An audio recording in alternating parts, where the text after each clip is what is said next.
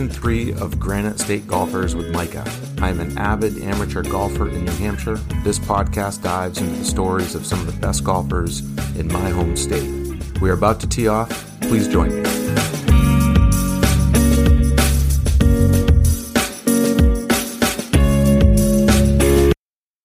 Hey everyone, I hope you're doing well. The days are getting longer, and as we inch toward the end of winter, I am getting excited for the golf season to start. This episode starts the beginning of Season 3. I look forward to more conversations this year with some of the best golfers in the state. If you have suggestions for guests, shoot me an email at micahstark@gmail.com. This episode features John Clark, who is the superintendent at Rochester Country Club. This is the first time I've had a superintendent on the show. John has spent his entire career at Rochester. We talk about the various aspects of the job, how course management has changed over the years, why tree thinning is helpful, the increased focus on sustainability, and how science and technology is helping superintendents make smarter decisions. Thanks for listening, and I hope you enjoy my conversation with John. Well, hi, John. Welcome to Granite State Golfers, and thank you for coming on the show today. Thank you for inviting me. I'm looking forward to it. Super. Where did you grow up, and was golf part of your livelihood or something that you did as a kid? I'm actually a Dover native, still live in Dover. Went through the Dover school system, ended up at UNH. But I was more of a bicyclist and tennis player. The golf was never something that even crossed my mind, or I don't think I even knew anybody that played golf, to tell you the truth. I remember one of my first golf experiences was at Pease when it was still with the Air Base, and really didn't know what I was doing. I just finished a hole and just walked my pull caddy, my pull cart right across the green. And one of the old timers comes, halfway across the hole. What are you guys doing? You don't do that kind of stuff. Where's your etiquette? So that was, I never forget that. I have no idea what I did the rest of the 18 holes, but I remember that specifically. So now I never really did grow up with the game. Yep. Which is kind of interesting. Yeah. So you went to UNH and you were in the College of Life Sciences and Agriculture. Let's talk about that time, and what was your first awareness of an interest that got you into the field of golf, eventually becoming a golf course superintendent? Yeah, so I was at UNH from 1982 to 86. And that first year, you have to take all those general courses, fulfill all those requirements. Yep. And that second year, my advisor is trying to push me which way to go. And I always knew I liked landscaping, maintaining the family property and that avenue. I said, well, I'll go into the plant science department then, I guess. Still not really knowing what I wanted to do, because you could either go a more scientific biotech type route or I'll just call it a blue collar route, whether it's landscaping, golf courses, greenhouses, any of those, maybe production facilities, that kind of thing. And it wasn't until I took a turf science class with Dr. John Roberts that I started to look at golf courses. And we went on a couple of field trips, different courses in the area, looking at a lot of the cultural practices they were doing. It would have been a fall class, so there were lots of aeration themes going on at the different courses. And I don't know, that super short grass on those greens, it just really piqued my interest. How do they do that? That's incredible. So then I believe I completed that course, and then sometime in the next semester, he called me into his office and he said, John, they're changing superintendents at Rochester Country Club, and I know he'll be looking for new summer employees. Why don't you go over there if that's something you'd like to do? So I checked it out, and it was March almost this time of the year, March vacation of 1985 is when I started there, and I'm still there today. Wow. So when you got the bug then, I mean, for your to stay in the career and to stay at one place, there was clearly something about this field that you saw early on that really drew you into it. Yeah, it was more of the fact that everything I learned in school, I was able to use on the job. It's one of those fields. I mean, just looking back at it now as I say it, and listening to some people these days where they go to school and then take a completely different career path. Yeah. This is one where I use it every day, and that is probably what has, kept me going in this industry. Yeah. What just a sort of broad question. I mean, I think for golfers, particularly those who play quite a bit, they're aware of, the maintenance crew, the superintendent's crew.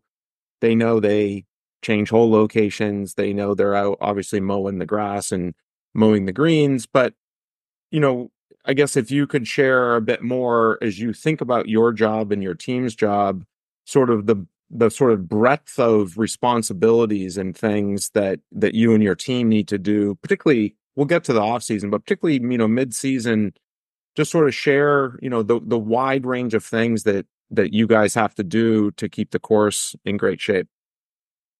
Yeah, it really does encompass quite a bit, and I probably won't touch on everything, but Sure. as you said, all the basics are there every single day, and right there is a challenge for management because people can get maybe not lazy, but lackadaisical, whatever you want to say. So you really have to manage the people and remind them that we're trying to put out a quality product each and every day, no matter what the weather may bring. There's, I think, for me, probably the biggest challenge is probably the management of the people or employees, to try to get everybody on that same page. I like to maybe encourage anyone on the crew to play golf. Most of them do. And more importantly, go out to other facilities to see what gets done. Because they do come back and say, oh, well, those tees were like our greens, or vice versa. They're not as, course wasn't as good as we maintain it. And that makes them see the course in a different light. So I think having people understand that aspect is important. A lot of the employees don't, maybe they haven't played golf at a higher level or anything, but they enjoy the game. But that doesn't mean they fully understand how to work around a course. Just working in between groups, limiting interaction with the groups, that kind of thing, so that the golfers can play uninterrupted. I guess again, everything is learning or teaching your employees. We're always having to teach and remind. Many of them are seasonal, so they have 4 or 5 months off. You have to kind of start all over again to some degree. Irrigating and syringing, those kind of specialty techniques. There's an art to it. And to teach that takes a couple of seasons for somebody to really catch on. When you're in midsummer, how large is your crew? I usually have probably 10 to 11 crew members. Yep. It's not the biggest crew. And as you're probably aware, in today's world, all of them but 2 are retired employees just looking for something to do for 5-6 hours in the morning, and then that's it. They'll go play golf, or that's their day. Yep. But they work out great. Yeah. They're here for a purpose. They do it well, and that's all you can ask. Yeah. Speaking of irrigation, and maybe this is a segue into a sort of big topic I wanted to talk to you about, which is the changing climate and much more extreme weather events we're having this past season. The 2023 season for New Hampshire was very wet. We had a lot of rain throughout the season, but you only had to go back, I think maybe summer of 21, where we had a really bad prolonged drought. And so tell me a little bit about the challenges of irrigation. And I'm sure there's other challenges on the, when our wet years to our dry years, but we've just in these last couple of years, we've had two pretty big extremes. And what challenges does that present for you and your team? I suppose the joke in the industry is it's not really irrigation. It's called the irritation system, because no system is perfect. You refer to them as automatic irrigation systems, but by no way are they automatic. With new technologies these days, yes, there is a lot of new computerized elements to the systems, but it's still looking and watching and seeing what's happening day in and day out. One thing that does benefit me with being at Rochester for so long is the fact that I really know the greens, the tees, and the fairways relative to soil and the amount of water they need and how far you can push them, limiting the amount of water, trying to gain some green speed and that kind of thing. So I look at it being quite fortunate in that aspect. But the normal things, you're always watching the weather as a superintendent.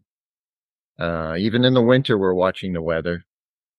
But more in season, you're trying to weigh, okay, how much water do I need to put on tonight? Because maybe we're going to get some rain tomorrow, but I don't really trust the weather reports, so Right. I'm going to give it maybe 3/4 of what it might need.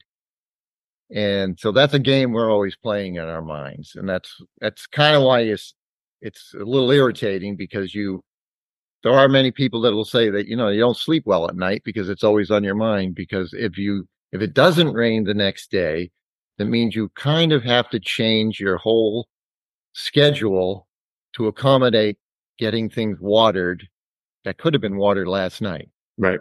So that's the frustrating part of it. Yeah. And yes, again, with all those changing weather conditions we've had in recent years, that's where your cultural practices really come into play. I've noticed we've really been quite aggressive with the amount of sand we've been putting on the greens, say the last 5 years. And it has a really nice firm sand base to it now. And this year it really paid off, because even though we had tremendous amounts of rain, the greens never became super soft. So I was happy to see that part of the management plan is working. Yeah. What kind of grass do you guys have at Rochester in the fairways and on the greens? It is a mix of good old POA, bent grass, and probably some bluegrass would be in the fairways. We haven't really overseeded fairways or anything. Whatever's there is there. And through the years, again, history gives me this good eye here. Through the years, the fairways have really improved with fungicide programs and lots of aeration. Everything you have to do to have your turf looking to the highest quality. And the bent grass just seems to love what's been happening the last few years.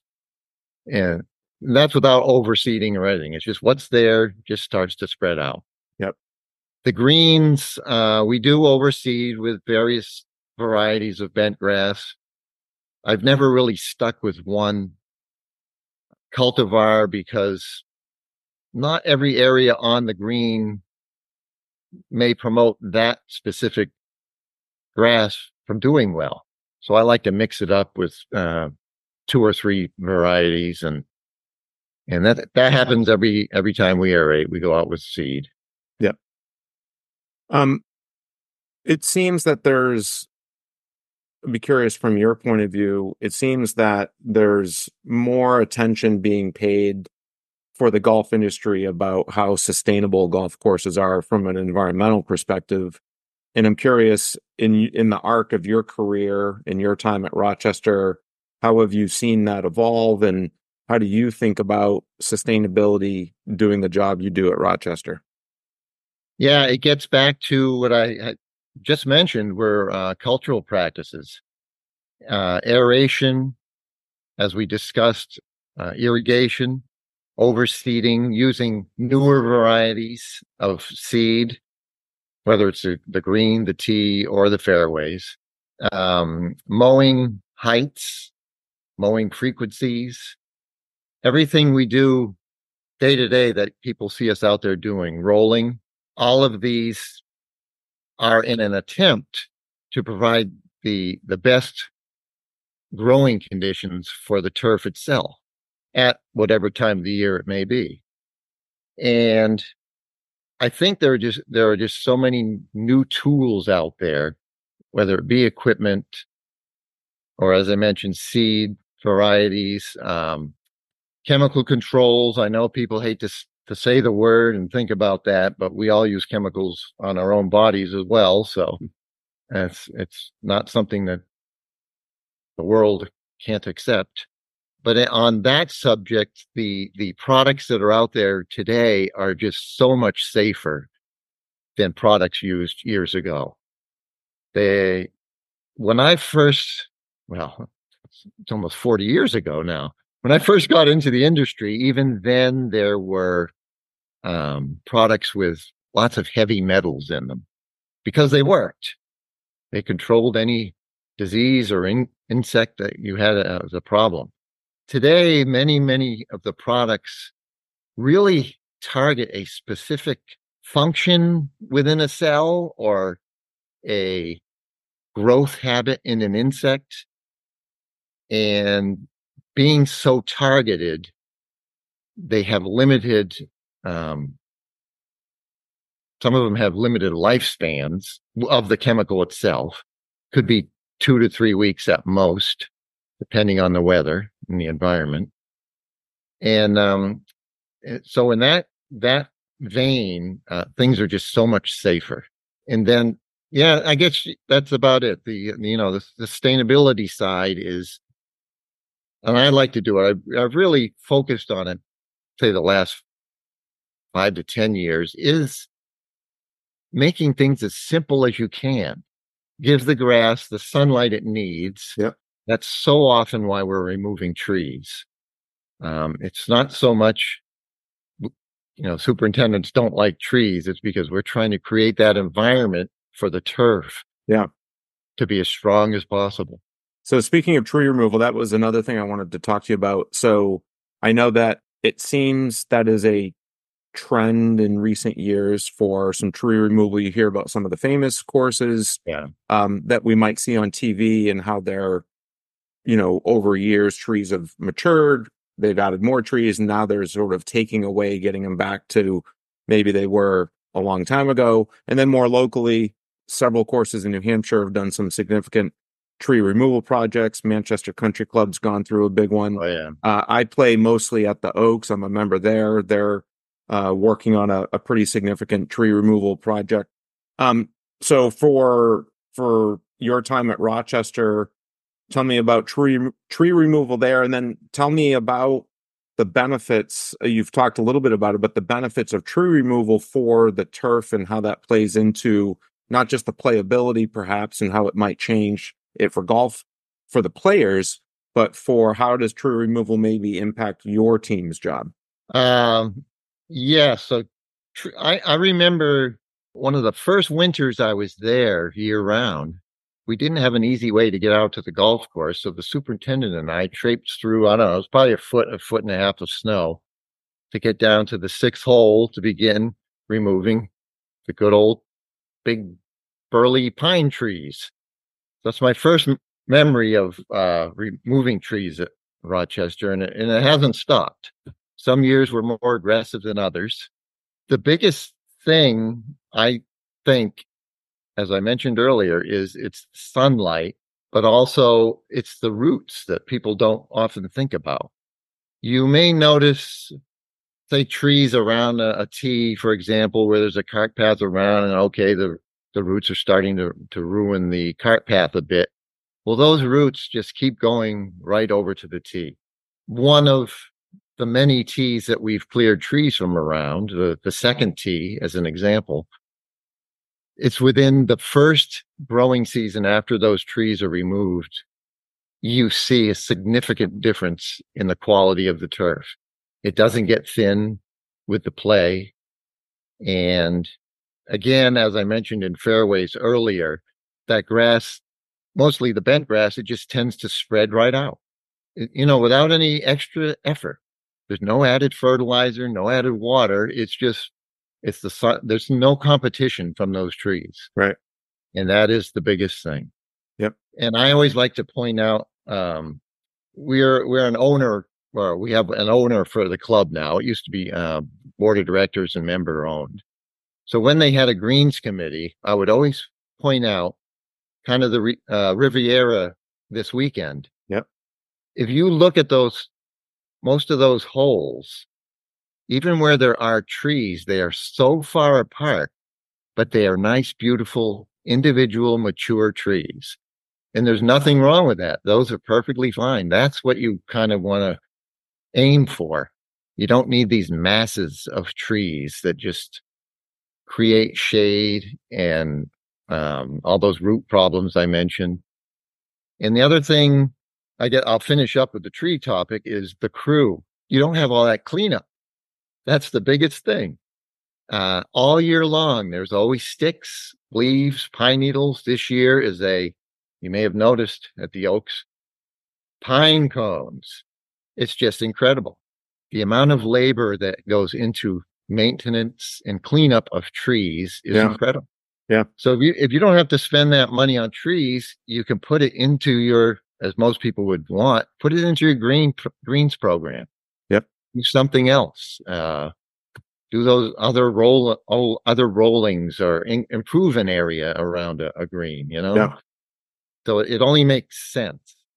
How's this? Let's talk about this winter. How's this winter going for you? What's the weather been? It's been mostly, it seems like a mild winter. And any particular projects you guys are working on at Rochester this winter? This winter has been great. You can't ask for a better winter, I don't think. We've had a little snow. We've had some timely snows where then we would get a cold snap, and the turf was protected. Now all at least, as you know, down in this area of the state, there's no snow.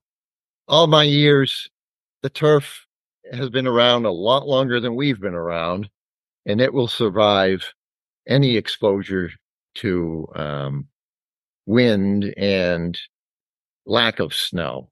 So this year, I'm not worried about, the outcome for the spring. It should be an excellent spring for the greens. When you get those very heavy snows and a rain and then some ice and that kind of stuff and melting, that's when you start to worry. And if you get any ice buildup on your greens. So that's not even evident at all this year. Good. Now I'll throw something else in there. I've tried because of that issue of ice and tough springs, usually the only thing that dies is the POA. It's just it's a weed. I think most golfers may know it. Many may not. but it's a weedy grass, invades very quickly, very easily. You always hear them talking on TV about the West Coast tour, how the POA gets bumpy at the end of the day, and blah blah blah blah blah. So anyway, there's a new product out called POA Cure, and it pretty much just takes that POA right out, and then your bent grass can just fill right in. And I tried that for 2 falls now, and it's a great product. I did 3 greens at Rochester, and right now they're probably 95 to 100% bent grass after just 1 season of using the product. Wow. So the winter weather is and the fact that it's finally registered in New Hampshire, the winter weather really motivated me to start experimenting with that product, because once again, if you're not worried about that ice buildup, you can sleep at night. Less wrinkles, you feel better, the whole works. Let's talk about tournaments. So Rochester hosted the New Hampshire Golf Association Mid-Am in October. I played in that tournament, thought the course was in fantastic shape. So compliments to you and your team. For, big tournaments like that, what is the preparation and how are your routines a little bit different to get ready for hosting a tournament than, say, just regular play with your members and the public? Yeah, so I actually, when there's a bigger tournament like that, I'm actually planning at least 2 to 3 weeks out. What I'm thinking about top dressing for added smoothness, getting a decent rolling schedule going so it continues into the tournament week.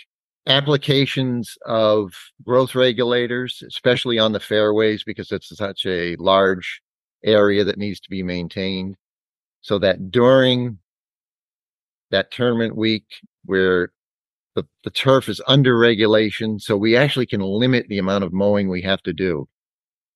And then there's no risk of excess clippings, which then have to be blown. So it's really a labor saving thing. And as I mentioned earlier, you can then put that time into your greens, which is the most important part of any tournament, really. So I plan out, like I said, 2, 3 weeks, maybe even more, depending what event it is. I think 2025, I think we have the State Am there. So I'll be planning, right from April. Yep. Because you have to have that plan well established in your mind of what you're going to do, no matter what happens. Yep. The crews usually, it's kind of a shortened work day for most of the time. Once in a while, we will come in later in the day and try to catch up with some mowing. And so there's a little mix up in, the crew's schedule. Yeah. But overall, I try to keep them fairly consistent, because as you get older, they like consistency. You can't throw too many changes at them. Right. Let's talk about your professional association, the New Hampshire Golf Course Superintendents Association, which I gather has been a big part of your professional career. And tell me about that group and what does that group focus on, and how have you benefited from that group? Yeah, it really has been such an important part of my career. Just being involved, going to meetings, you're able to talk to everybody, see what's happening out in the state, different levels of clubs, and of course, it's really no surprise that we all go through the same things, no matter where you are.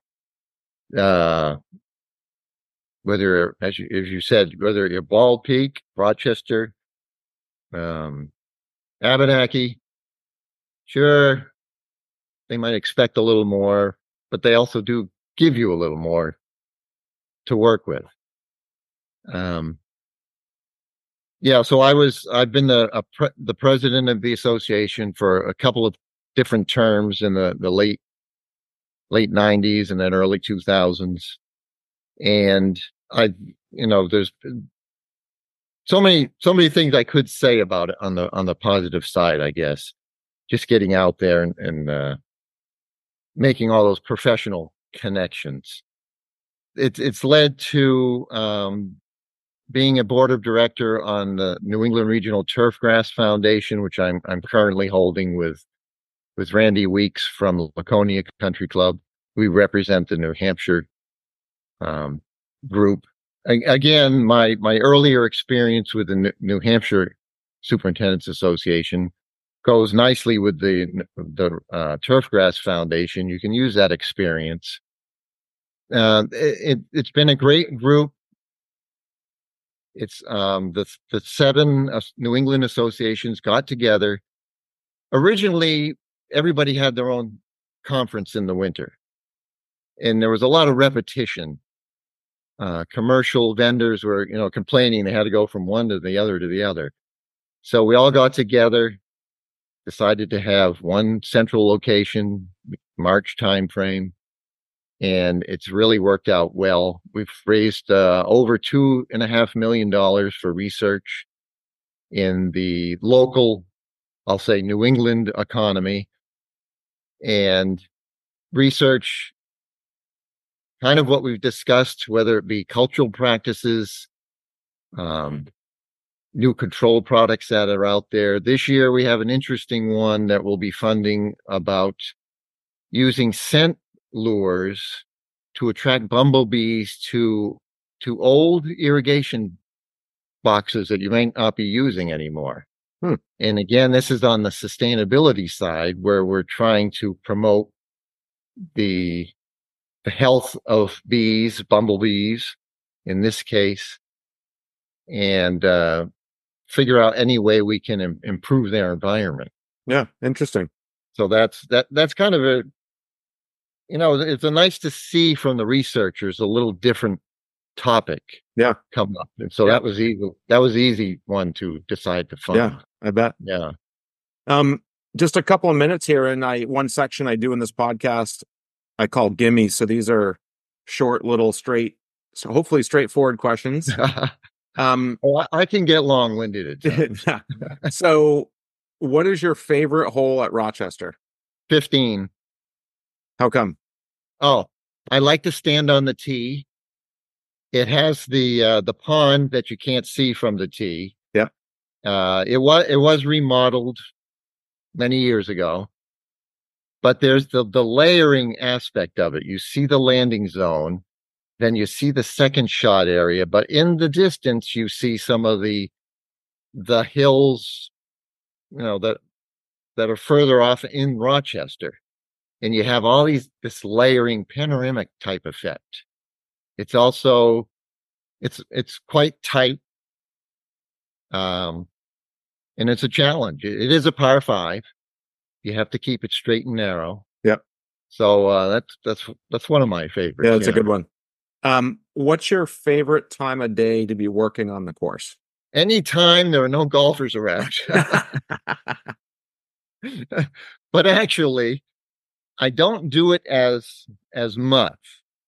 But going in the evening, the shadows are different than morning and say lunchtime when you're there all the time.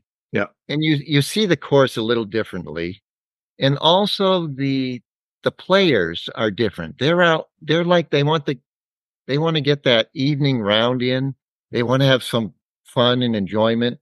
It's like there's a different feeling about the course. So I'd have to say that time of the day. That is a beautiful time to play in the evening with the shadows. I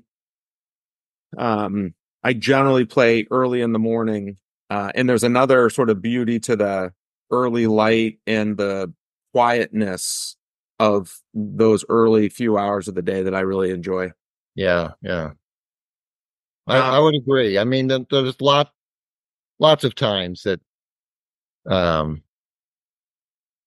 you get the distinct look of and feel of a golf course. Yeah. And I mean, it can be, like I said, when you're especially on the crew, you're out there that hour and a half before everyone gets out there.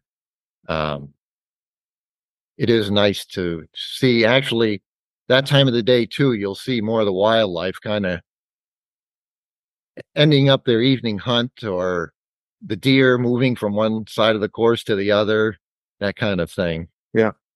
So that's a nice aspect of the morning round. Yeah. Yep. What's your favorite season for work? Oh, I think it's fall. Sure, there's the old leaf cleanup and that kind of stuff, but the grass kind of takes care of itself.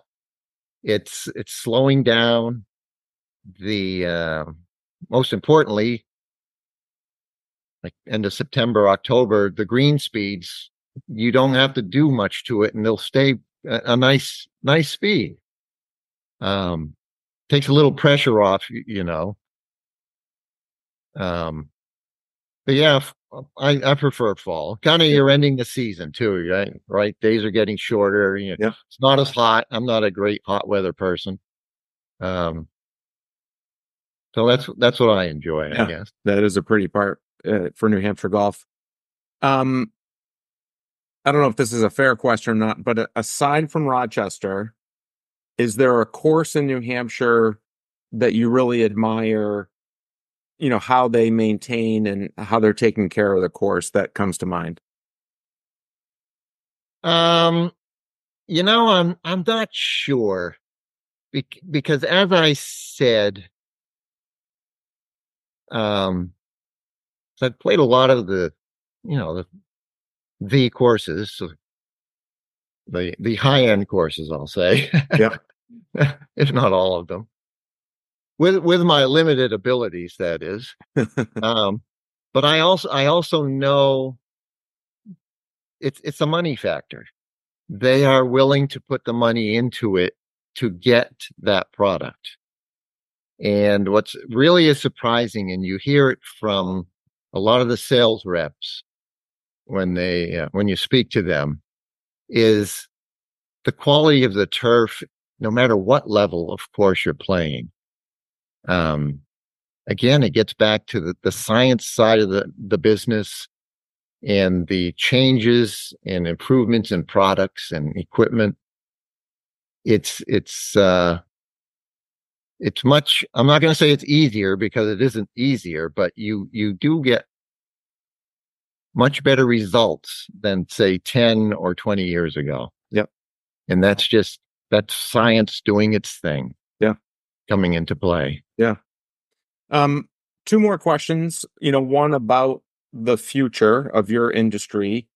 It seems, and you've mentioned this, there's a lot more science and technology that are helping to make better products. In sort of, as you look out for the next 5 to 10 years for your industry, what are trends that you're excited about that are coming your way for golf courses? Yeah, one of the newest things are the autonomous mowers. With the labor issues that are affecting every industry, Yeah. there has been a much larger push for autonomous mowers that you can just leave them out there on their own, just like your Roomba in the house, and they will do their thing. It's more in the south and then the west where there are courses that have used mowers for their fairways and maybe practice areas or certain fairways just as experiments. And they're actually quite successful. Again, it comes down to money, but if you're not paying for labor, you have to pay for something to maintain the course, and that's where it's going. So these would be individual mowers. They could be 2 feet wide, they could be 3 to 4 feet wide, and they just go all day like the Roomba in your house, as I mentioned. But there's also sensors that you can put on fairway mowers. This one's fairly new. And as you're mowing the fairway, it's picking up data from the ground. soil moisture. I don't know how it quite does salinity or pH, but they say it does those kind of readings as well. So you're getting this constant information provided to you, usually right up to your phone, for you to understand your specific turf needs, I guess you could say. Interesting. So there's all that sciencey aspect of the industry that really still has so much room to grow. Yeah, interesting. My final question is, you've been at Rochester for your whole career. You've been working on a golf course in the golf industry. What is it about your job and being a golf course superintendent that's kept you there? And what is it that you love about it so much? I think one of the aspects, especially in New Hampshire here, is that you do have all the seasons. And within those seasons, you have a change of work pace. As I said, this time of the year, it's a little more relaxed. I'm a worker. I still like to go in and put in that full day, no matter what I'm doing. But you can then go home and not have to think about much work related. Then you hit the summer, prime time. You've got to be on. You've got to be. You hate to say it, 24/7, but it is on your mind all day for at least 12 weeks out of those summer months. And so understanding that and knowing that you have, as I said, the fall is coming quickly, and you put in that strong effort, but there is relief at the end. And as I said right at the beginning, the fact that I can use everything I've learned and continue to add to it. I often will think of myself as Sheldon Cooper from The Big Bang Theory, or Doc Martin from Doc Martin. Very focused, very science type of mentality. Why did this happen? How can I fix it? That kind of thing. I would like to think that I have much better interpersonal relationship skills than those two do, but that's another story. So there's that side of it. Yeah.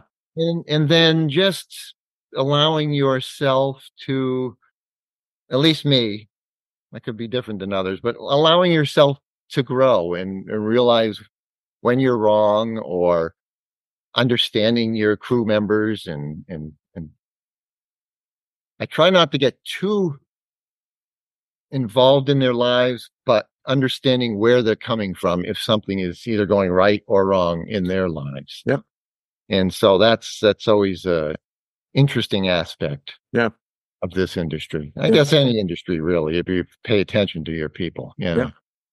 Well, John, I appreciate your time. It was great talking to you and learning more about your job and what's happening for golf course superintendents, and appreciate you coming on the show today. Yeah, well, thanks for having me. I've enjoyed this.